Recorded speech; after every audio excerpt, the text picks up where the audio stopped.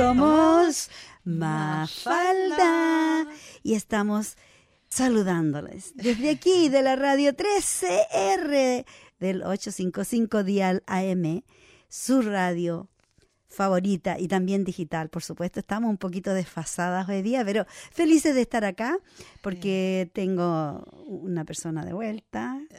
Siempre de vuelta. Siempre Entonces, bueno, de vuelta. Tú sabes que el amor y la pasión Sí, pues así mueven es. nomás esto. Así que con nosotros, tan, Antonieta y Vicky, por acá en los controles, saludando a todos nuestros queridos oyentes. Hoy día 24 de mayo del año 2019, increíble, pero cierto, ya vamos caminando a pasos agigantados hacia al invierno, porque Sí. ahora en el 1 de junio comienza oficialmente el invierno aquí en Victoria, en esta parte del mundo.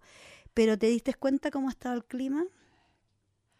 Ay, no sé, pues loco, siempre loco. Loquísimo, porque ayer ayer un solzazo tremendo. 21.2 creo que hicieron ayer. Exacto. En esta época del año es totalmente inusual. Días anteriores también, entre 19, 20, hoy día mismo 19, aunque se avecina una tormenta, al parecer viene una tormenta más o menos pesada. Así que si andan todavía en la calle, busquen resguardo porque no sabemos. A veces esas tormentas vienen los llamados flash floodings, que son cuando de repente empieza a caer el agua en baldes, como dicen. Cortinas de agua. Cortinas de agua. Así es, bueno, y debido a este terrible problema con el clima que estamos sufriendo todo el planeta, porque es el calentamiento global que muchos no quieren aceptar, pero vamos a ir a otro tema que es el más indicado, porque bueno, están relacionados.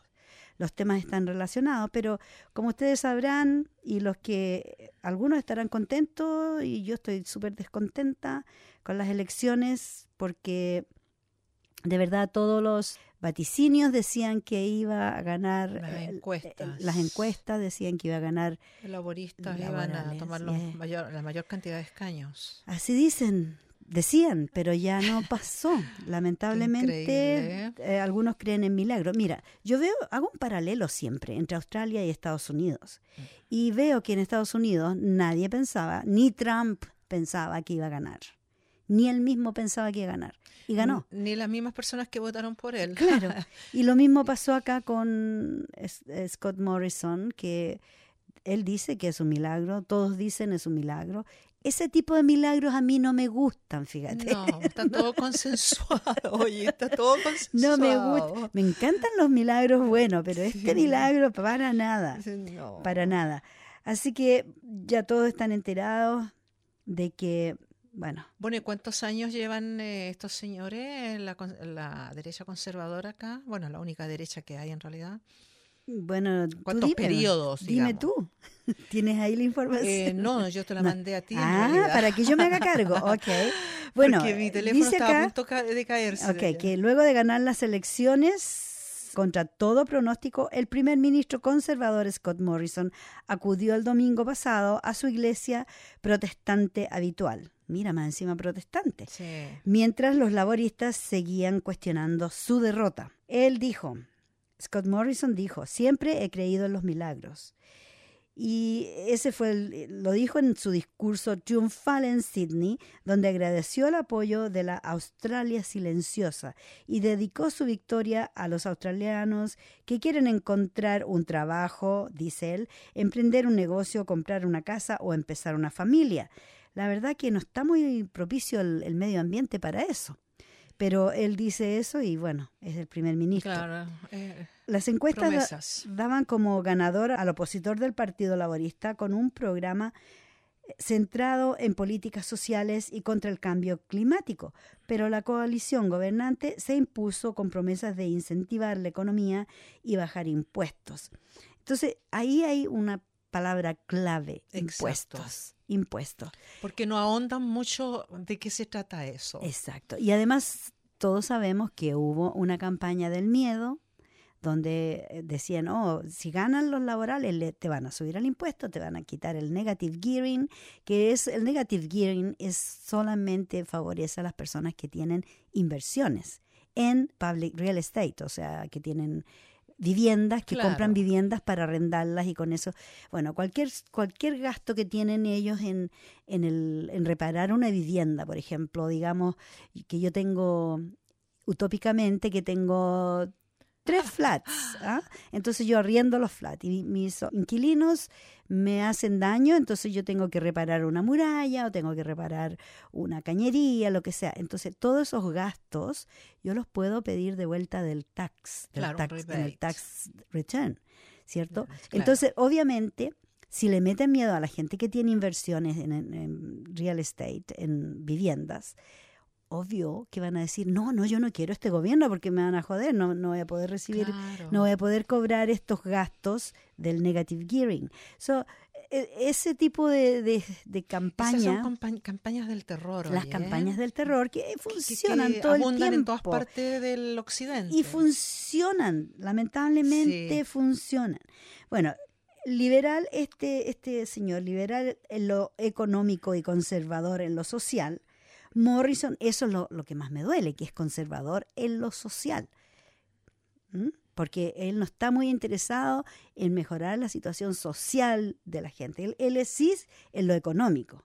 Tenemos el caso de la mina Adani en Queensland, que ahora el 13 de junio ya se da el visto bueno para que empiecen a explotar esta mina de carbón, que se supone que tenemos que estar terminando con todo lo que sea ese tipo de energía, Exacto, energía sucia. Claro, ese era el lema de Australia. Entonces, ¿qué pasa? Que ellos dijeron, ok, con esta mina vamos a crear miles de trabajos para la gente, Sí. y la gente que está sin trabajo dice, bueno, yo voy a ir a trabajar a la mina porque no me queda otra, voto por los liberales, y así Exacto. como fue. Bueno, Oye, son discursos copiados en realidad. ujú. Bueno, él ha destacado en su carrera política por defender la industria del carbón. En el año 2017 se presentó con un trozo de carbón al Parlamento y su dureza contra la inmigración ilegal. Él está en contra de los inmigrantes, pero totalmente. O sea, este señor va al revés del mundo. Así es. Porque no va por lo Atornilla al revés. sustentable, no va Yeah. por lo No. sustentable, ni por recibir a tantas personas que, bueno, y por el bien común no tienen dónde vivir. No. Bueno, este político de 50 años, conocido por su apodo Escomo, por Scott Morrison, envió a decenas de solicitantes de asilo que trataban de llegar por barco a Australia a centros de detención en Nauru y la isla Papua de Manus, en el Pacífico, cuando era ministro de Inmigración entre el año 2013 y 2014. Estos envíos se realizaban en virtud de un programa australiano para evitar la entrada de sin papeles en su territorio, una política criticada por la ONU y organizaciones de defensa de los derechos humanos. Tras asumir temporalmente la cartera de Asuntos Sociales en el año 2015, se convirtió en el ministro del Tesoro Nacional, puesto donde sacó a relucir su política de liberalismo económico y emprendió una tenaz cruzada para crear empleo y crecimiento, a través de, entre otras iniciativas, recortes tributarios, personas y empresas. Bueno, estos recortes tributarios precisamente favorecieron a los que tienen más dinero, Pero lógico. a las empresas. Pero lógico. Porque él decía, tiene una teoría de que si recortan los impuestos a las empresas, estos impuestos que las empresas se ahorran, las van a invertir en los trabajadores, como que si eso fuera verdad. Nunca se llega a cumplir. Nunca, eso es el no discurso sucede. de Trump, el discurso de Trump Piñera, es de la derecha. Exacto. Y bueno, todos sabemos que no es así. Los No. hechos demuestran lo contrario. Exacto. Bueno, este hombre también es acusado por sus rivales políticos de ser demasiado ambicioso y criticado por los jóvenes del país por sus creencias religiosas que lo han llevado a oponerse al matrimonio entre personas del mismo sexo, legalizado en Australia tras una consulta popular en el año 2017. También ha recibido críticas por su fuerte postura contra los barcos de migrantes provenientes de zonas en conflicto como Siria, aunque él defiende que su objetivo era desincentivar este tipo de travesías peligrosas. Por eso que tiene gente todavía en estas islas por 8 o 10 años detenidas que intentan suicidarse cada día porque no ven salida a su situación. A pesar de su compromiso con su iglesia, Morrison asegura que mantiene su fe al margen de la política. La Biblia, dice, no es un manual político y me preocupa cuando la gente trata de considerarla como uno, llegó a decir en una entrevista. Sin embargo, sus opositores lo acusan de no cumplir esta posición. Así que, como ven, ya nos quedamos pegados por 4 años con el Scott 4 Morrison años consecutivos. Y bueno, hemos visto en el pasado, porque esta es una coalición, no es un partido puro como por ejemplo los laborales son solo los laborales. Claro. Esta es una coalición de los nacionales, de algunos independientes, y hasta la Pauline Hanson estaba metida ahí con One Nation, que Claro. no ganó ni un asiento, me parece, que bueno, porque ha sido la mujer más racista que conozco en este país. Sin embargo, sabes tú que yo digo, ¿cómo? Bueno, han vendido toda nuestra información, porque me estuvieron llegando text messages, mensajes de texto en mi teléfono móvil de Pauline Hanson. ¿Qué te parece? Y del otro, el caballero gordito que no quiero pensar en su nombre, porque también gastó como 6 millones en propaganda. Clive Peters. Pero yo no me acuerdo. No me acuerdo, pero ese hombre que todos saben quién es. Que nació en Footscray. Sí. Sí, ¿De originario de Footscray. No te puedo creer. Qué vergüenza. De ahí de la calle donde yo estudio. En Barclay Street. Yeah. No sabía esa.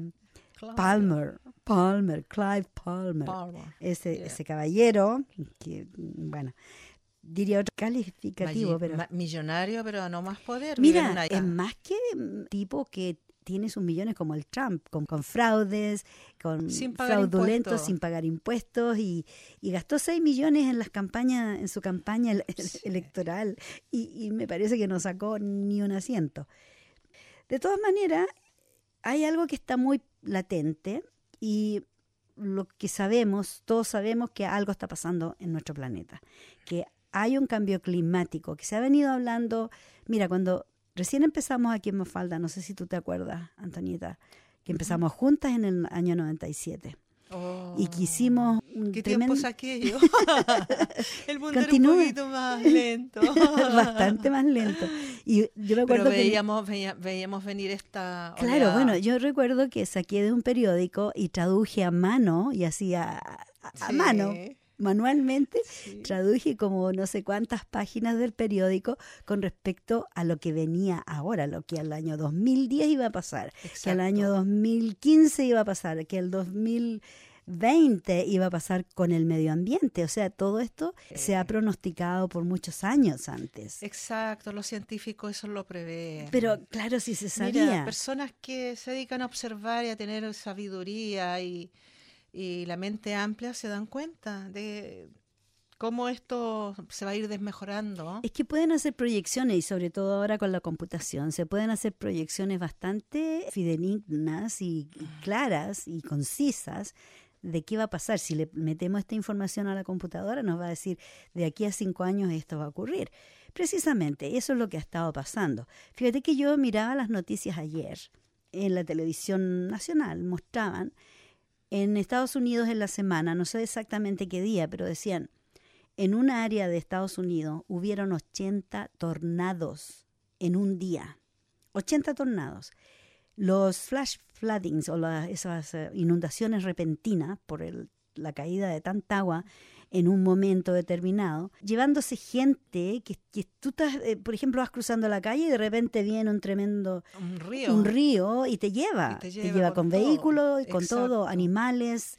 Entonces te pilla desprevenido y te lleva, te mueres. Han muerto montones de gente ahogada por catástrofes. Ya. Y estamos hablando de Estados Unidos, que es un país que rico, tiene calles, tiene veredas, tiene aceras, ¿cierto? Pero si miramos en otras partes del planeta, por ejemplo en Perú, en Chile, en Bolivia, cuando vienen estos flash flooding es puro barro porque no hay calles, no, ¿cierto? Y se desmoronan los cerros y lo vemos en las noticias, pero todos los días. Sí. Entonces, mira, yo hablo con Ángel es mi nieto, tiene 17 años. Y él está muy preocupado. Estaba pero de muerte porque ganó el Scott Morrison. Me decía, él propone de tener energía renovable, subirla a un 23% de aquí al 2030. Me dice, de aquí al 2030 vamos a estar todos muertos.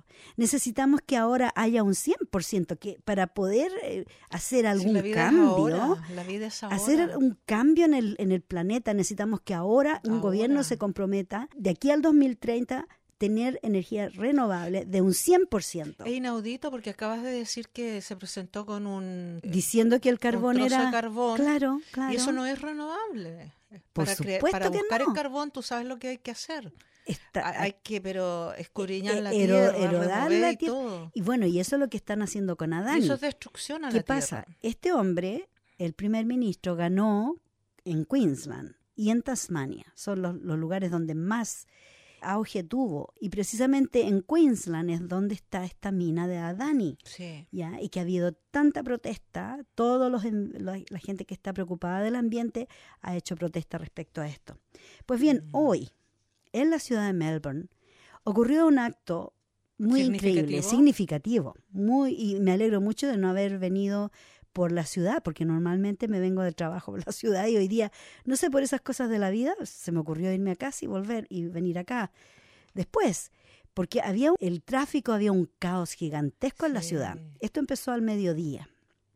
Y la mayoría de la gente que llegó a esta protesta en Melbourne era gente joven. Eran estudiantes, es gente que no tuvo derecho a voto en estas elecciones, en su mayoría, ¿ya? Porque yo creo que habrían hecho una diferencia, pienso yo, en el resultado de las elecciones. Pero esta protesta se llevó a cabo en el corazón de Melbourne. ¿Y qué lo que hizo fue, crear un caos en el tráfico? Porque miles de protestantes llegaron y se reunieron para crear una escena de muerte. El grupo activista llamado Rebelión en contra de la extinción salieron a las calles en masa en marcha por el cambio climático, en solidaridad con el paro del clima global para poner presión al gobierno para que actúe en este grave problema. Los coloridos activistas llenaron las calles de la ciudad con pancartas dirigidas al recién elegido primer ministro, quien no ha demostrado que este asunto tiene prioridad en su agenda política. Los eslogans que se leían, y seguro que lo vieron en las noticias a las 6 de la tarde y lo van a seguir viendo, por supuesto todo en inglés, decían: queremos que actúes como si la casa se está quemando, porque la casa se está quemando. Es una realidad. Los rebeldes por vida. Uno de los organizadores dijo que la emergencia del clima no es un asunto político, sino que es un hecho científico. Exacto.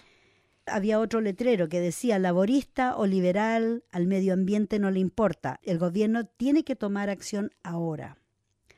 Algunos protestantes se disfrazaron de difuntos con caras pintadas como calaveras y una gran masa de gente se tiraron al suelo haciéndose los muertos. Bueno, se hacen los muertos para decir estamos muertos en vida. Pero lógico, para crear una... crear una expectación al transeúnte que va tan preocupado por ir a trabajar y no se ha dado cuenta de que, oye, a ver, esto pasa, esto está sucediendo, mañana a lo mejor voy a tratar de tomar agua y ya no voy a tener el agua. Agua de la llave. Claro, cosas tan simples que se ven, pero que son vitales. Y que nosotros las tomamos por garantizadas. Por garantizadas, que te levantas y va a tener agua, va a tener de todo. Bueno, algunos protestantes, como decía, se disfrazaron de difuntos, se tiraron al suelo haciéndose los muertos. Otros llevaban fuertes eslogans en sus pancartas atacando al gobierno por su carencia de interés en este asunto. Como decía, este gobierno propone de aumentar la energía renovable para el año 2030 en un 23%, lo que no sirve. Para el problema que tenemos entre manos ahora, esto no sirve. Había un cartel que me pareció muy lindo, dulce, de una chica escolar que decía: dame mi futuro de vuelta y yo vuelvo a la escuela. porque hubo otra protesta, me parece que fue en marzo, que hubo una protesta similar con respecto al medio ambiente. Sí, y recuerdo. los políticos todos decían, estos niños tienen que estar en la escuela, ¿por qué andan en la calle? No, ellos no tendrían por qué estar protestando. Ellos tendrían, y iban a tomar medidas los que no O sea, ¿no los consideran ya como ciudadanos, los No. ciudadanos del mundo? Así es. Qué ignorancia. Así es que, bueno, yo creo que los jóvenes, y eso es un gran avance para la sociedad, es que los jóvenes están tomando conciencia, porque es su futuro. Los viejos que estamos ahora ya, digamos, en nuestra última etapa de la vida, si se quiere, o penúltima, como queramos llamarla, bueno, nosotros, la mayoría de la gente dice, bueno, total, yo no voy a estar aquí, ¿qué me importa a mí? Pero tendría que importarnos, tiene que importarnos. Es algo que a todos nos atañe, a todos nos afecta, porque si realmente queremos a nuestras familias, tenemos que hacer algo por ellos. Exacto. ¿Ya? Ahora, lo de las energías renovables, felizmente tenemos la suerte que aquí en Melbourne tenemos un gobierno laborista, que felizmente está preocupado del medio ambiente, y yo creo que tenemos el privilegio de tener un gobierno aquí en Victoria que es como un respiradero. Que eso nos da, podemos proyectar otras cosas. Nos da aliento de que las cosas pueden mejorar, por lo menos aquí en el estado de Victoria. Y eso me da mucho aliento, pero igualmente, claro, no cambia la cosa de que estamos en una situación crítica, y que el gobierno federal, que es el que debería realmente estar trabajando a fondo en esto, es un asunto más para ellos. ¿Ya? Como que es un escrito solamente, papel. Bueno, recuerdo que una de sus últimas entrevistas antes de la elección, ahí dijo, yo voy a aumentar las energías renovables. Ahí al final cambió su temática. Uh-huh. Y claro, obviamente los que querían creerle le creyeron y votaron por él. Claro. Ahora, de que vaya a ser realidad, no sé. La verdad, hay que esperar y ver qué pasa. Bueno, yo me encontré con algo muy lindo. Alguien me mandó una canción muy hermosa, que es la letra de Mario Benedetti, de un libro que se llama Poemas del Alma, interpretado, no sé, todavía no he mirado a quién lo interpreta, pero yo creo lo voy a compartir con los oyentes porque es algo muy hermoso y que tiene que ver con América Latina. Y bueno, escúchenlo, disfrútenlo y ya volvemos. Después que escuchemos esta linda canción. Cantan conmigo, cantan. Bravísimo. Bravo. Una el letra gran Benedetti. muy, pero muy rica, rica de poesía y bueno.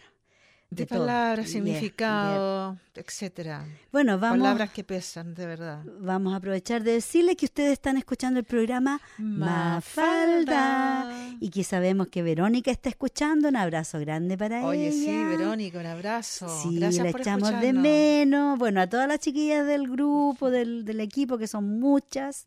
Ya sabemos que algunas escuchan y otras no porque están trabajando, y otras que trabajan y escuchan la radio igual como Verónica. Sí, un saludo a todas las Lorena, colaboradoras. Bueno, a todas, Marta, absolutamente a todas y por supuesto a nuestros queridos oyentes. A nuestros queridos oyentes. Y queremos empezar ya a preparar el camino de nuestra Radiotón 2019 porque se acerca a pasos agigantados. ¿Y cuál es la meta, Vicky? $1,200. El año pasado hicimos 1,230. Mira tú. Así que con harto esfuerzo y a veces poniendo cara dura o con cara de vergüenza, te juro, a mí me da no sé qué pedir dinero, pero la verdad es que... Oye, un poquito y otro poquito podemos hacer algo, claro, ¿no es cierto? Un granito de arena con otro. Eso le pedimos a la gente. Claro. De veras que se pongan la mano en el corazón. Somos el único programa hispanohablante de nuestra lengua. No somos el único, pero sí el único feminista. El único feminista. Perdóname, no me has dejado terminar. Ya, ok, sí. De la temática que nosotros tenemos y cómo nos tienen en la radio, que no es un invento, este fue trabajo de enormidades, de muchas juntas, muchos talleres.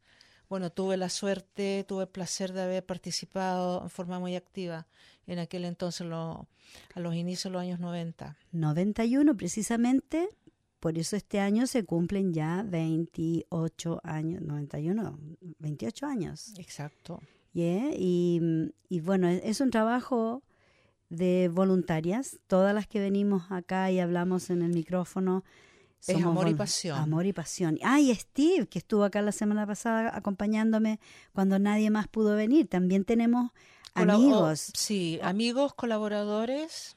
Que tienen una conciencia feminista también. Exacto. Y que realmente apreciamos que nos acompañen y que nos vengan a ayudar y que vengan a colaborar, porque también tienen una idea comunitaria como la nuestra, que queremos que haya igualdad de acceso, equidad en todos los aspectos de la vida.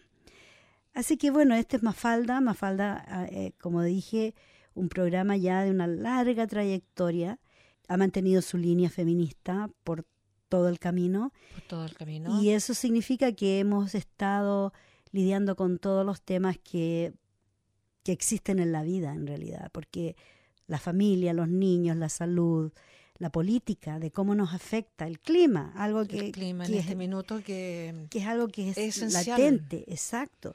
Y tratamos de pasar un mensaje a nuestra comunidad para que de alguna manera todos aportemos con un granito de arena para lograr una mejor sociedad. Tratemos de ir cambiando el paradigma de las cosas y entregándole todo eso a los más jóvenes. Así es. Y esa es la idea de que venga gente joven acá al programa, porque va a llegar un momento en que vamos a tener que partir nosotras, no somos eternas, no somos infinitas, y tiene que seguir. O sea, que nos vamos de vacaciones. También salimos de vacaciones a veces. Claro. Unas vacaciones largas, no Sí. sé. Vamos a ser colaboradoras desde otro punto de vista. Claro, pero igualmente necesitamos que este programa continúe, que este espacio se mantenga, porque como Antonieta dice, es el único espacio feminista aquí en esta radio comunitaria. Sí. Y es súper importante. Me lo han hecho ver desde afuera, desde afuera de Australia, gente que nos escucha afuera. Claro. Un saludo, por favor, a República Dominicana, a España también, que una amiga me escucha. Bueno, y en Chile también me están escuchando de vez en cuando los podcasts, por supuesto. En Perú, por supuesto. Así también. Que no se crean, ¿no? Internacionalmente Mafalda tiene arrastre. Está siendo escuchado y fíjate que no deja de causar admiración. No deja de causar admiración estos temas. Así es. Bueno, y también recibimos la semana pasada la visita de Demetrio Ortega, que vino a invitar a la comunidad. Él tiene una organización de La Voz de la Tercera Edad que están organizando un encuentro de análisis de la situación actual y futura de los ancianos de habla hispana en todas sus formas. Ellos lo hacen este sábado, mañana, 25 de mayo, a las 4 de la tarde, en el Salón de COAF, ubicado en el 246 de Ascot Vale Road, en Ascot Vale. En esta magna reunión podrán participar las instituciones de adultos mayores, clubes deportivos, iglesias, grupos folclóricos, representantes políticos, organizaciones de asistencia social y ayuda, locutores radiales de diferentes emisoras, la televisión y las personas en general que se interesen en este tema de tanta importancia para la comunidad de habla hispana de Victoria. Así que están todos invitados mañana a esta reunión. Yo desde ya me disculpo, tenía un compromiso anterior, no voy a poder asistir, pero Demetrio dijo algo que me hizo emocionarme. Me dijo, usted es la representante de la mujer aquí en Melbourne. Y gracias, Demetrio, porque varias personas me lo han dicho. Yo digo, ¿cómo soy la representante? Y después pienso, claro, he estado peleando por los derechos de las mujeres, no tan solo aquí en la radio, pero en mi vida personal, en mi vida laboral. O sea, no es que uno de repente se pone la camiseta nomás para un evento o para algo. Yo vivo con la camiseta puesta, duermo con la camiseta puesta, respiro con la camiseta puesta, porque en mi es camiseta... una convicción, esto es una convicción. Así es. Y de hecho, también la radio necesita seguir adelante. Son muy pocas las opciones que la comunidad tiene de poder expresarse hacia afuera, hacia la comunidad, y esta por ser una radio comunitaria, que los dueños son la comunidad. Por lo tanto, porque eso es un sin hecho. afán de lucro, sin afán de lucro. Así es. Y ya vemos acá, pero cientos de voluntarios que venimos acá todos los días y por años para presentar estos programas a ustedes, entretenerlos, educarlos y darles mucho amor. Informar también, esa es otra de las labores que hacemos. Así que es en esta época del año, desde el 3 al 16 de junio, que llevamos a cabo nuestra Radiotón, como todos los años, y esperamos que usted sea generoso con el programa y con las conductoras de este espacio, porque, bueno, así es como trabaja la cosa. Exacto, y vamos a estar aquí, ¿no es cierto, Vicky? Vamos a estar esperando si es que nos quieren llamar de verdad. Claro. En que el sí. 9, tienen que marcar, tomen nota, por favor, apunten, el 9-419-8377. De nuevo. Repito, 9-419-8377. Así es, ese es el número de la radio, ojalá que lo tengan grabado ya, porque lo hemos repetido por 28 años. 28 años. Increíble. Pero seguimos adelante y vamos a seguir adelante porque, como Antonieta decía, el amor y la pasión por esta radio nos hace llegar aquí los viernes después de toda nuestra propia actividad que tenemos así es, llevar que a veces cabo. Llegamos arrastrando, enfermas, Sí. con tos, resfriadas, como sea. Funcionando de muy temprano. Igual llegamos, claro, de bastante temprano. Yo con la luna todavía. Se despierta con los pajaritos y se acuesta con los pajaritos porque ya Sí. se me está quedando dormida acá. Sí, estoy en un proceso bastante exigente en este minuto. Bueno, y así como nosotras trabajamos duro acá en la radio, también hay otras mujeres que a nivel mundial se están movilizando. Y más que todo, yo diría, las mujeres indígenas son las que están más en contacto. Desposeídas, pero también más entonadas y más, como se dice, tuned, ¿cómo se diría? Conectadas a la Pachamama. Porque tenemos acá que unas mujeres en Bolivia, ¿ya? Están defendiendo los derechos de la madre tierra. En Bolivia, la madre tierra es considerada por las comunidades indígenas como un ser vivo que también posee derechos. Esta visión ancestral es la que ha permitido que generación a generación las familias indígenas hereden a sus descendientes tierras fértiles, un hogar y un futuro.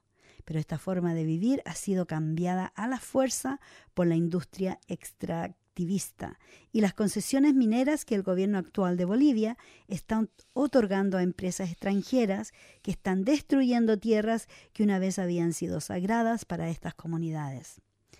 Margarita Aquino es la coordinadora de la Red Nacional de Mujeres en Defensa de la Madre Tierra, RENAMAT, en Bolivia. Esta red es una articulación de mujeres indígenas y campesinas de comunidades afectadas por activistas mineras y cuyos territorios han sido destruidos a causa de la contaminación. Dicen, nosotras nos comparamos con ella porque la Madre Tierra nos da frutos y nosotras damos vida. En ella vivimos. Las leyes que emite nuestro gobierno están violando los derechos de la Madre Tierra y ella no tiene voz. Por eso las mujeres nos hemos puesto al frente de defender a la Madre Tierra, especialmente el agua, dice Margarita. La RENAMAT fue creada en el año 2013 por algunas mujeres que estaban participando en una escuela piloto de conflictos ambientales con justicia de género organizada por el colectivo CASA. Al finalizar el año 2013, las mujeres empoderadas decidieron articularse en red y formaron esta organización, la RENAMAT, porque se sentían apoyadas entre ellas y unidas en una misma lucha. Relata Ángela Cuenca, quien a su vez es coordinadora del colectivo CASA. La violencia medioambiental contra las mujeres. Dice Margarita, hemos identificado a esta clase de violencia que existe contra las mujeres indígenas como violencia medioambiental, porque hemos visto que está siendo violado el primer derecho que está en nuestra constitución política, el derecho a la vida.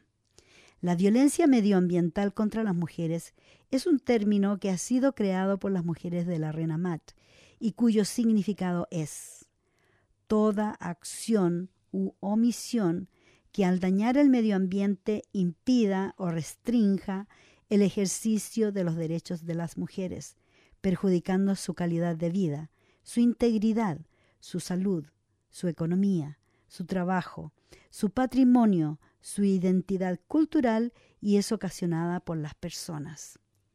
A través de la creación de una cartilla de difusión, la RENAMAT trabaja con las mujeres indígenas de diferentes comunidades, capacitándolas sobre el tema de la violencia medioambiental y sobre sus derechos. En esta cartilla explican de qué se trata este tipo de violencia y cómo se puede identificar.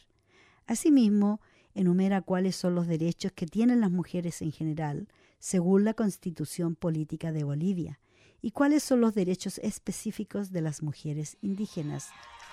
Según la cartilla, negar el derecho de las mujeres también es violencia, porque cada uno de los derechos están interconectados para garantizar el principal derecho, que es el derecho a la vida. Al negarles, por ejemplo, el derecho al agua, también se vulneran los derechos a la salud, al trabajo, el derecho a la alimentación y la seguridad alimentaria. Los textos de esta cartilla vienen acompañados de dibujos que ilustran las diferentes situaciones que viven las mujeres indígenas cuando los proyectos mineros llegan a sus territorios. Ellas dicen: hemos creado las cartillas a consecuencia de que muchas hermanas no saben leer ni escribir. Los dibujos las atraen. Los dibujos les quedan en la memoria a nuestras hermanas. Es por esa razón que nosotras llevamos estas cartillas a todas las comunidades para poder visibilizar cómo estamos trabajando, cómo se están violando nuestros derechos, cuenta Margarita. Cuando hacemos los seminarios, nosotras les decimos que dibujen cómo era su terreno, dónde tenían sus fuentes de agua, y las hermanas que ni tan siquiera sabían leer ni escribir, hacen un esfuerzo grande y lo plasman, como era su terreno anteriormente y como es ahora nuestro terreno. El trabajo de RENAMAT consiste en visitar diferentes comunidades indígenas que aún no han sido afectadas por las minerías. A través de talleres, charlas, presentaciones de video y otras actividades, comparten las vivencias de las mujeres que ya perdieron su territorio y fuentes de agua a causa de la contaminación. El objetivo es empoderar a las mujeres para que se conviertan en defensoras de la madre tierra. Una lucha que nos pertenece a todas, dice Margarita. El camino no ha sido fácil. Su trabajo ha sido cuestionado por diferentes autoridades, las han difamado y han dicho que ellas son pagadas. A esto se suma una nueva ley minera que está siendo promovida por el gobierno actual, en la cual se elimina el proceso de consulta e informa a las comunidades sobre los proyectos mineros, o sea, no les da el espacio ni el lugar para que ellas manifiesten su sentir. Margarita dice sentirse decepcionada, pues habían confiado en que un presidente indígena se iba a preocupar por sus hermanos y hermanas. Dice: nuestros líderes políticos son muy capitalistas y extractivistas. Piensan en el presente, no piensan en el futuro como nosotras. Nosotras pensamos qué vamos a dejar a nuestros hijos, a nuestros nietos: tierras devastadas, tierras áridas. A pesar de los obstáculos, la RENAMAT continúa con su trabajo en defensa de la madre tierra e invitan a las mujeres de todo el mundo a que se unan a esta lucha que es de todas. Margarita dice: ahora nosotras estamos tejiendo redes de solidaridad y acción para defender a la madre tierra. Tienen que ser muy fuertes las mujeres de Latinoamérica, a las que también les están siendo violados sus derechos por el extractivismo. No se sientan solas, que aquí la RENAMAT está para apoyarlas, para seguir adelante defendiendo los derechos de la madre tierra y del agua. ¿Qué te parece, Antonieta? Oye, increíblemente cierto, real, concreto. La tierra nos da todo. La tierra nos da todo. La tierra nos hace nacer y la tierra nos hace morir algún día. Pero es que la tierra es la tierra y bueno, el alimento, todo viene de ahí. La naturaleza está todo interconectado con nuestra calidad natural de llevar una existencia sana, saludable, cuando hablamos de alimentación, cuando hablamos de salud, cuando hablamos de esto, hablamos del otro, estamos hablando en general de esto mismo que acabas tú de leer, ¿entiendes tú? Porque si te contaminan las aguas, ya está todo contaminado. Así es. Y en muchos lugares, bueno, en todas partes donde hay mineras... Y las mineras, esas empresas contaminan. Contaminan porque necesitan el agua muchas veces para erodar la tierra. Abren la tierra no con taladro, sino que con agua. Y una vez que extraen los minerales necesitan mucha agua. ¿Cuántos lugares en el mundo? En Colombia estamos viendo que se han secado los ríos o que los han secado. No que se secan, los ríos no se secan solos.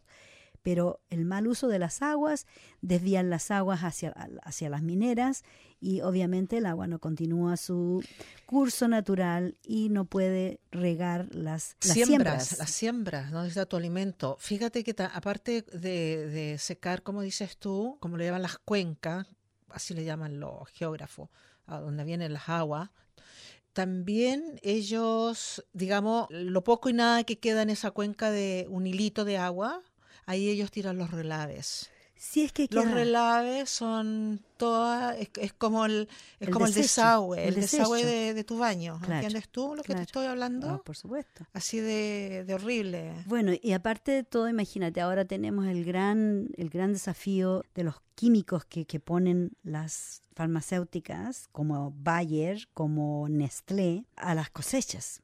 Y hay un caso en Estados Unidos que hay una condena millonaria a Bayer, Monsanto, que Monsanto es la paria de este momento, por el efecto cancerígeno del glifosato.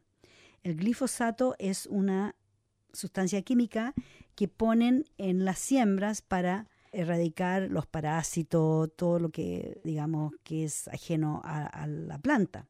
Aquí dice en la noticia, un jurado estadounidense condenó a la multinacional Bayer Monsanto a pagar $2.000 millones a un matrimonio de ancianos, ya que un herbicida a base de glifosato les causó cáncer a los dos. Este sería el tercer fallo que se dicta en contra de la empresa por las mismas razones en Estados Unidos. La pareja había utilizado el herbicida que lleva el nombre comercial como Roundup, y cuando vean Roundup, que se escribe ROUNDUP, de Monsanto, durante 30 años en el jardín de su hogar, en California, el jurado consideró que este fue el factor primordial por el cual los dos miembros de la pareja desarrollaron linfomas. No recuerdo, no puedo hablar la otra palabra, pero el matrimonio formado por Alva y Alberta Piliot recibieron $1.000 millones cada uno.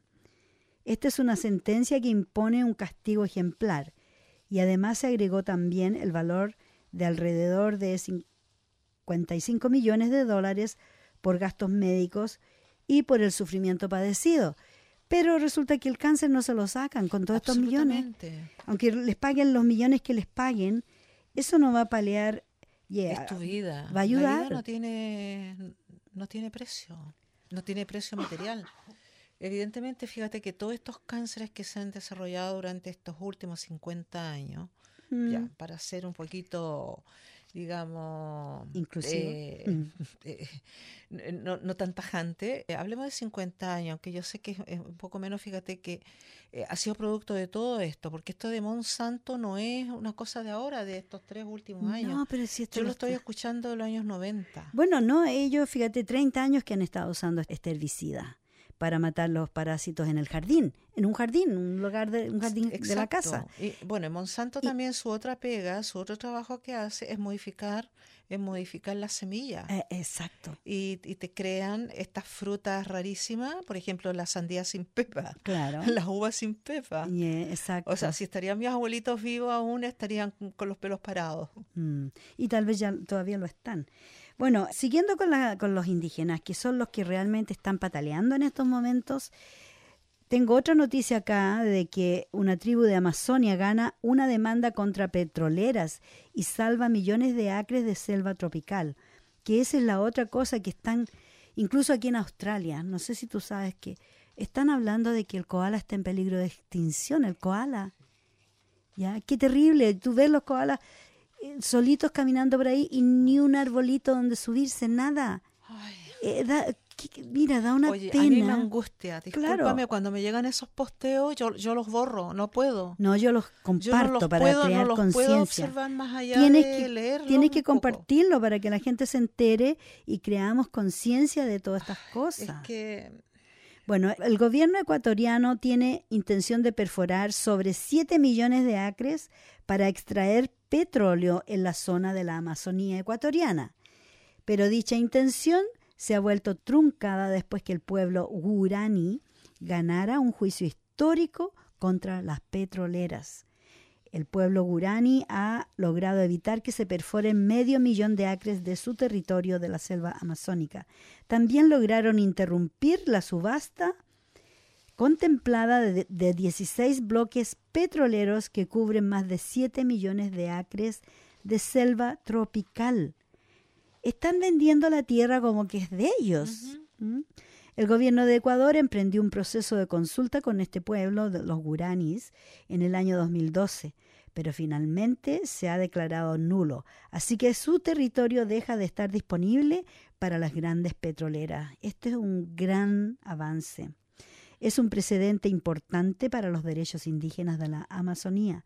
Hoy el tribunal ha reconocido un patrón de tácticas engañosas, de mala fe y de manipulación en el intento del gobierno ecuatoriano de destinar las tierras del pueblo guaraní para la extracción del petróleo.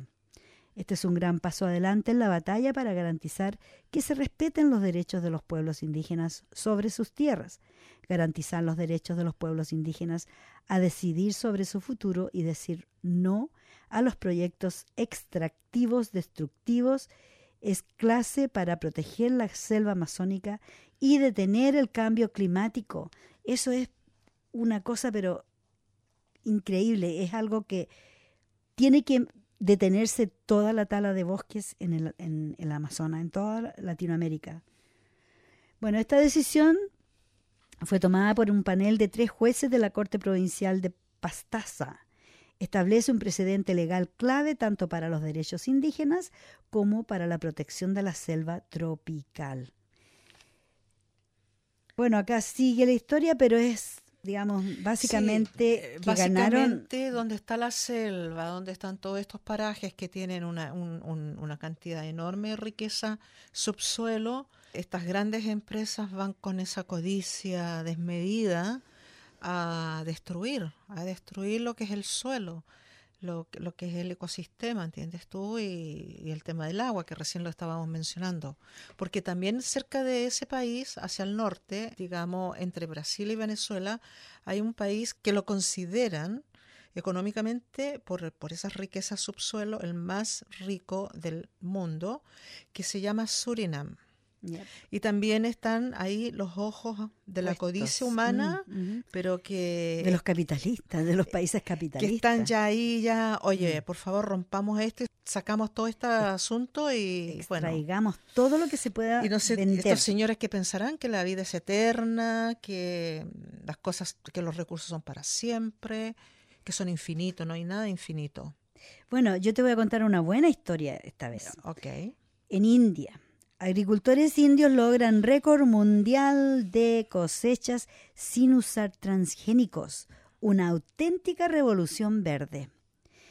Esta es llamada una total revolución verde sin pesticidas, transgénicos ni productos químicos. Se hizo realidad hace 2 temporadas y lo consiguió Kumar, un joven agricultor del distrito de Nalanda en Bihar, que está considerado uno de los más pobres de la India. Y aquí sale una foto con unas plantas verdes, pero fantásticas. Y él logró esto utilizando solo estiércol de granja y sin ningún tipo de herbicidas. Lo increíble ocurrió y cosechó 22,4 hectáreas de arroz en una sola hectárea de tierra. Imagínate. Se trata de un récord nunca visto en la producción de este alimento básico para la mitad de la población mundial. Además, otros agricultores de la zona están obteniendo grandes cosechas de trigo y patatas o papas de cultivos biológicos. La cantidad de arroz conseguida por Kumar superó el récord de 19,4 toneladas alcanzados por el llamado padre del arroz. El chino Yuan Longping, científico agrícola, por los científicos financiados por el Banco Mundial, en el Instituto Internacional de Investigación de Arroz en Filipinas, y logró superar cualquier otra lograda por grandes productores de Europa y América. Pero no ha sido solo el joven Sumant Kumar. Sus amigos Krishna, Nitish, Sanjay y Vijay en Daverspura consiguieron también 17 toneladas de arroz, y otros vecinos en los pueblos de los alrededores afirmaron haber obtenido más del doble de lo cosechado habitualmente. Esto ocurría hace 2 temporadas y aún no ha sido superado. ¿Cuál fue el secreto de semejante cosecha? El uso de prácticas antiguas. Una de ellas se llama SRI, o el Sistema de Intensificación del Arroz, desarrollado por Enrique de Laulanie, un sacerdote jesuita francés y agrónomo, a mediados de los años 80 en Madagascar, que actualmente está siendo estudiado y difundido por la Universidad de Cornell. ¿Qué te parece? Oye, pero es que hay que volver a la fuente. Eso es volver a la fuente. A las raíces. A lo rudimentario, a lo que hacían los abuelos, los bisabuelos, los tatarabuelos, que no usaban absolutamente nada químico y sacaban lo suficiente para alimentar a la cantidad de personas que estaban alrededor. Y más, y ayudar a hacer trueque con los vecinos. Uno plantaba trigo, el otro arroz, el otro papas, y hacían los trueques, y no había esta ambición del dinero. Era un mundo feliz. Así es. Era un mundo feliz. Fíjate que esto mencionaste algo del Banco Mundial, esos son, es un peligro. Sí. Ese es el peligro más grande del Así planeta. Es, porque son ellos los que están controlando el mundo en estos momentos. Sí, el Banco Mundial, ellos están promoviendo o tienen debajo de la carpeta, quieren dar un carpetazo, como dicen por ahí, quieren dejar 2 bancos líderes en el mundo solamente. Bueno, nosotros vamos a ir a una pausa musical porque ustedes, los que escuchan a Gonzalo, se habrán dado cuenta que anda de paseo. Ay, ¿quién como Gonzalo? Te juro. Anda en Chile por 4 semanas, así que nosotros vamos a hacer por 4 semanas un programa Mafalda de 1h30. Así que ahora los voy a dejar con una canción súper linda que no la encontré en el momento del Día de la Madre, pero nunca es tarde para saludar a todas las madres. Así que disfrútenla. Y esta se llama Las Madres Cansadas, de Joan Baez. Ay, sí lo estaba viendo. Pero ¿sabes que no quiere tocar?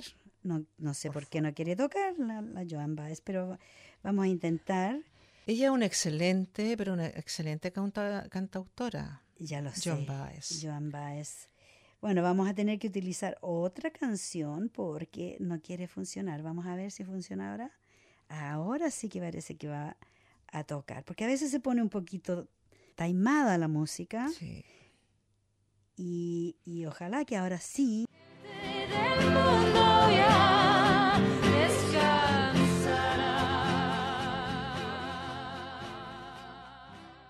Y este es su programa Mafalda. Hoy día, viernes 24 de mayo del año 2019, les estamos acompañando sus amigas Vicky y Antonieta, como todos los viernes, y por supuesto hablando de temas candentes. Sí, candentes, como el clima, emergentes que están ahora, bueno, y que son tan esenciales. Fíjate que me encontré con algo que me dolió el corazón. De saber que, siguiendo con este asunto de la tala de bosques y la tala de árboles, tú sabes que ahora Brasil tiene un gobierno de derecha, sí, y le importa un bledo el medio ambiente. Bueno, están talando árboles de 500 años de edad para construir muebles y pisos que son sumamente caros y no les importa el ecocidio. Estas pérdidas de vida de líderes indígenas, corrupción y falta de atención de parte del Estado. El Estado lamentablemente no ha tomado una posición responsable respecto a esto. La realidad de árboles de corteza rojiza es bastante preocupante, ya que la destrucción de su hábitat cada día lo tiene más acorralado en la Amazonía peruana. El gobierno ha sido ineficiente en su trabajo por la protección y presión al comercio de la madera. Los investigadores aseguran que de no tomarse medidas, esta especie de árbol podría extinguirse en 10 años. En el 2018 se detectaron más de 4.000 metros cúbicos extraídos ilegalmente. Uno de los grandes retos que enfrenta la Amazonía es la tala indiscriminada e ilegal de árboles de más de 500 años. Algunos científicos aseguran que podrían ser los últimos días para especies como el chihuahuaco. Esa es la especie de árbol de madera roja tan riquísima. Este chihuahuaco no es la primera víctima de la demanda de madera y la mano del hombre. Antes, la presión comercial puso al borde de la extinción a las especies como el caoba y el cedro. Yo recuerdo todavía esas maderas. Hasta ahora Perú mantiene los acuerdos sobre especies amenazadas tales como el cedro y la caoba, cuya madera de alta calidad es cotizada por los madereros. Daniel Valle, experto peruano en conservación biológica, señala que hoy en día la caoba es escasa y que ahora, del mismo modo, el chihuahuaco está siendo amenazado. La ubicación de esta especie varía entre los departamentos de Loreto, Ucayali y Madre de Dios. El último informe de la Organización de las Naciones Unidas para la Alimentación y la Agricultura, FAO, y el Instituto Tecnológico de la Producción, CITE Madera, detalla que estos 3 departamentos concentran más del 60% de empresas y el 79% de facturación en el rubro de silvicultura y extracción de madera. Desde comienzos del comercio de la madera, se sabe que las mejores maderas han ido a parar a Europa para satisfacer las necesidades de los ricos, ¿cierto? Y eso es bastante doloroso. El otro país que pide mucha madera, Vicky, es Japón. Para que sepas tú. También. Ellos, materias primas, Japón. Las autoridades peruanas, a través del Servicio Nacional Forestal y de Fauna Silvestre, buscan establecer medidas de protección para este chihuahuaco y otras especies, conformando un grupo de 99 especialistas de todo el país. Este equipo será supervisado por el Ministerio de Medio Ambiente y tendrá como función revisar y actualizar la lista de flora silvestre amenazada. Los resultados de un estudio publicado en el 2016 incorporó 705 especies, 61 de ellas en peligro crítico y 87 en peligro. El chihuahuaco estaba incluido. Esta propuesta fue presentada ante el CENFOR, en cabeza de la actual ministra de Ambiente, Fabiola Muñoz, sin imaginar que habría quedado en el olvido y nunca se oficializó. Ante la falta de voluntad estatal, los expertos reiteraron la solicitud para que por lo menos el chihuahuaco entrara en la lista de especies amenazadas, gestionando una carta dirigida al Ministerio de Agricultura. ¿Pero qué pasó?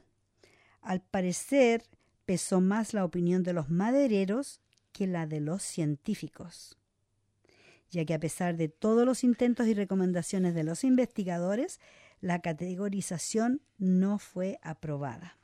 Como te digo, eso duele el alma. Esa es la codicia, la ambición y ese es el negocio. Y como decíamos recién, estas especies tienen como destino principal Estados Unidos, seguidos por China, México y República Dominicana. Las autoridades peruanas aún precisan que se encuentran en la elaboración de la recategorización de las especies amenazadas, y así se pueden demorar 50 años, lo que les tome. Se están procesando los aportes de la comunidad científica e información adicional, como los primeros resultados de los inventarios nacionales. Todo parece apuntar a que la actualización de las nuevas especies impactadas por la demanda del mercado internacional demorará más de lo previsto por las agencias de protección ambiental. Y como ya dijimos, es un negocio redondo. Negocio redondo, exactamente. Lo- Grandes divisas. Los invasores ilegales aprovechan la poca regulación y falta de presencia de las autoridades para acabar con todo. O sea, ellos llegan, cortan, se llevan todo y aquí no ha pasado nada. No ha pasado nada. Esta creciente demanda de madera ya ha cobrado las vidas de varios líderes sociales indígenas, quienes se enfrentan todos los días los riesgos que trae evitar que se tale la selva. En el año 2014, el líder Edwin Chota, que fue dado de baja en los alrededores de su territorio por denunciar la tala ilegal de árboles. Y así sucede con muchos otros dirigentes indígenas que han sido avasallados, exterminados como los árboles. Claro, porque van a entorpecer toda industria, toda comercialización, todo avance, ¿entiendes tú? Claro. El desarrollo, el progreso. Ellos hablan de desarrollo y progreso Bajo a esos costa- términos, bajo el costa, término del dinero, el señor dinero. Así es una cosa bien... Porque bueno, tú estás terrible. mencionando Latinoamérica, nos hemos como enfocado en Latinoamérica en todos sus recursos naturales. Sí. Que Bueno, aún también hablamos quedan. de India, sí. Por ahí te mandé otro texto del último de Taiwán. Creo que eso es una buena noticia para que podamos cerrar a lo mejor el programa. Taiwán, a Sí, ver. que no tiene nada que ver mucho con el ambiente. Solamente quería redondear con el ambiente de Ah, que sí. África también es otro continente que es desmantelado. Sí.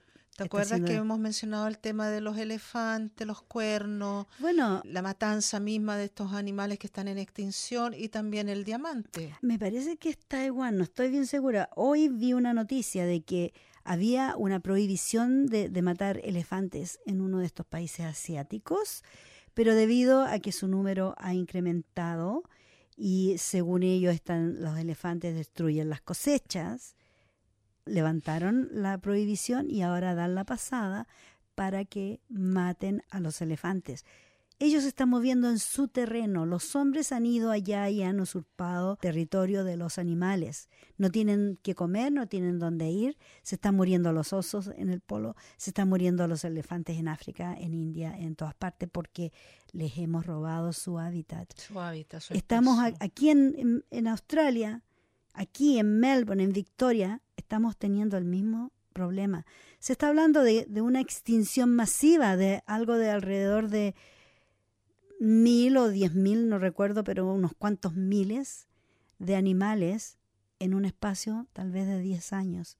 Estamos en una situación Es bastante que ningún animal crítica. debería ser eliminado, sin ser yo bióloga ni nada de eso, porque no lo he estudiado, pero por sentido común y saber contar que 2 más 2 son 4, 4 por 2, 8 y así sucesivamente, 5 dedos de frente, creo que si tú quitas un animal, una pieza del ajedrez, ya estás desequilibrando esta situación que se llama equilibrio natural. Equilibrio ecológico, por supuesto, por supuesto.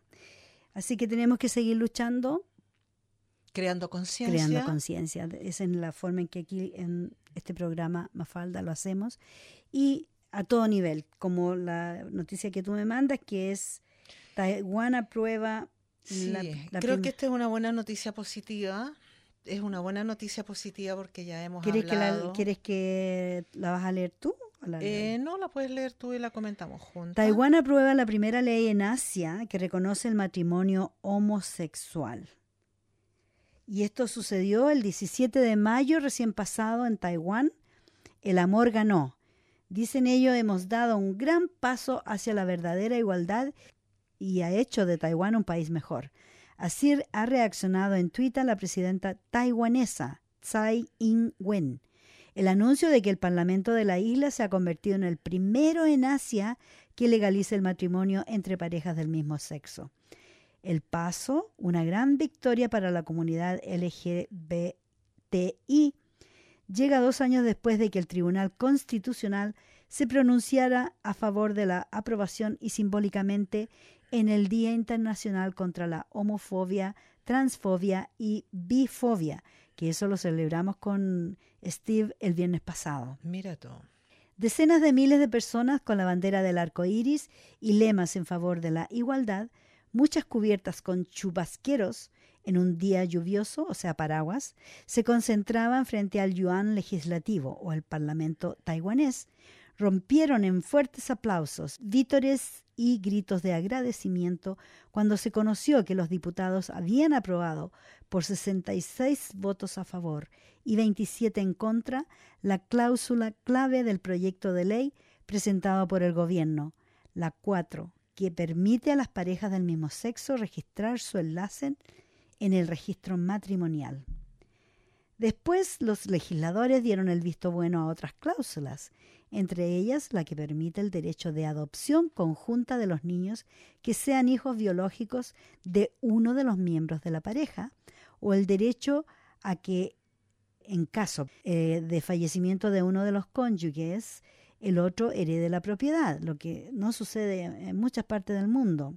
Aunque se puedan casar, igual esa parte de la ley todavía no está bien clara en algunos países. Todavía se está legislando en aquellos países que ya se aprobó, pero están todavía afinando mucho detalle al respecto. Bueno, finalmente el proyecto de ley bajo el título Ley de Cumplimiento de la Interpretación del Yuan Judicial número 748 quedó aprobado al completo a las 15:30 horas locales. La nueva norma, que entrará en vigor el día 24, es decir, hoy día precisamente, permite que dos personas mayores de edad del mismo sexo puedan registrar su matrimonio. 2 testigos tendrán que firmar el documento.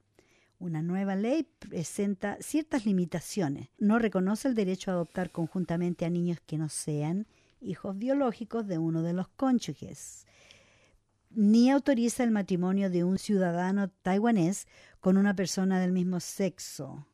¿Cómo es eso?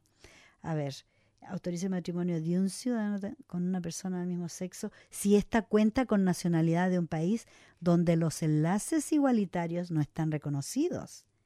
Ajá, había una trampita ahí. O sea que, por ejemplo, un taiwanés no se podría casar con un chino, porque en China no está reconocido el matrimonio igualitario. Una enmienda que buscaba autorizar los matrimonios homosexuales transnacionales fue derrotada por 84 votos en contra y solo 6 a favor. Y así, de verdad... Bueno, son avances igualitarios, calidad de vida también, dignidad al ser humano, porque no todos hemos nacido iguales, no tenemos por qué haber nacido iguales, ¿entiendes tú? Esta fauna y todo, hay de todo, digamos, y en eso tenemos que usar nuestro sentido común también. Nuestra libertad. Nuestra libertad de aceptar y de abrir esos paradigmas. La Alianza Taiwanesa para la Promoción de los Derechos Civiles de Unión, en cambio, se ha felicitado por la medida aprobada este viernes. Taiwán ha decidido ser el primer país en Asia que legaliza el matrimonio entre personas del mismo sexo y ha abierto con éxito una buena página de la historia. Hasta ahora solo Australia, entre los países de Asia-Pacífico, autorizaba que 2 personas del mismo sexo pudieran casarse legalmente y recibir las mismas protecciones que una pareja heterosexual. En Vietnam, una ley del año 2015 permite los matrimonios homosexuales, pero especifica que no otorga a este tipo de uniones reconocimiento legal ni protecciones. O sea que es una farsa. Están iniciando la situación, digamos. Del 2015 ya llevan 4 años así, no han hecho más avances. O sea, están así estancados. Como en el jardín de la casa, todavía no entran a casa. Están en la puerta de afuera. Pero al menos tienen la intención. En la reja. Vicky, sí, porque lo están cuestionando, lo han puesto en el tapete, ¿entiendes tú? Y yo creo que son grandes avances que da la humanidad, porque fíjate que los crímenes, los asesinatos que se cometen frente a estos seres humanos, a nuestros congéneres, son absurdos, terribles, inaceptables, horroríficos. Horroríficos. O sea, ¿qué crees que te diga? Mira, son tan violentos cuando se ha liquidado, se ha asesinado a una mujer, o se ha golpeado y se ha abusado a un niño. ¿Entiendes tú? Es la misma connotación. Es la misma violencia. Lamentablemente, mira, sucede que en algunos países se va avanzando, en países asiáticos, bueno, en Australia se va avanzando. Sin embargo, en otras áreas se va retrocediendo. Por ejemplo, en Estados Unidos, esta semana que pasó, derogaron una ley de aborto, la ley de aborción, Sí, la estoy retrocedieron. revisando. La retrocedieron. En la primera instancia, Trump dijo que él estaba de acuerdo con eso y después se retractó porque obviamente iba a tener muchas mujeres en contra y hombres, y dijo que él estaba de acuerdo con la ley en los 3 términos, que son por violación, incesto y por la salud de la madre. Pero la derecha ha tomado tanto terreno, que esto de la ley de aborto ya es antiquísima, y la están revirtiendo, están tratando de cambiar las cosas, Claro. de retroceder 100.000 pasos para atrás. Que empiezan a crear las enmiendas, ¿entiendes tú? Y bueno, también son como traer algo como que ya se ha discutido ya hace unas 2 temporadas, que son 2 años, 2 temporadas, traerlo nuevamente al tapete, también eso sirve como voladores de luces y cortinas de humo, porque evidentemente levanta las expectativas de la discusión a nivel de la media, y por supuesto que están ocurriendo otras cosas que son más actuales y que evidentemente los gobiernos no desean que el común de la gente lo notifique, lo vea. Así es. Y bueno, mira, pasa tanta cosa que a veces como que a mí me da tanta pena por lo que pasa en el mundo que me dan ganas de tirar la esponja y después digo, no, tengo que seguir luchando. Así como Mafalda. Por favor, paren Mafalda. el mundo y bajemos un ratito. Descansemos un ratito ahí sentadita en el Sí. borde de la playa y después volvemos es que, mira, a la de lucha. veras que yo quisiera hacerlo aunque sea por un fin de semana. Y de ir a la playa, por supuesto. Por supuesto. Y bueno, es muy recomendable porque hablando del Amazonas, hablando de los árboles, del pasto, de las plantas y todo, son la mejor terapia para el ser humano.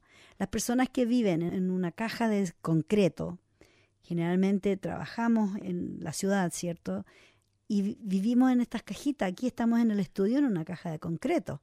Deberíamos estar o tener la opción de, felizmente aquí en Melbourne tenemos parques por todos lados, qué sé yo, podemos ir a la playa, ir a la montaña. Tenemos buen transporte público, afortunadamente. Exacto, somos muy Es una de las afortunados. cosas que yo realmente admiro mucho. Sí, Tú sabes que yo me muevo en transporte público Sí, y ya te sé. juro que, bueno, yo soy la que pierdo, puedo perder el transporte público, pero él no me pierde de mí. no, y lo que a veces me ha dado un poco de rabia, de que tú vas llegando al paradero del bus, cuando llego a tomar locomoción pública, vas corriendo porque ya llegó el bus, subió la gente y tú todavía te falta, pero unos segundos, milímetros para llegar a la puerta y se cierra la puerta y se va Sí, y no espera a nadie.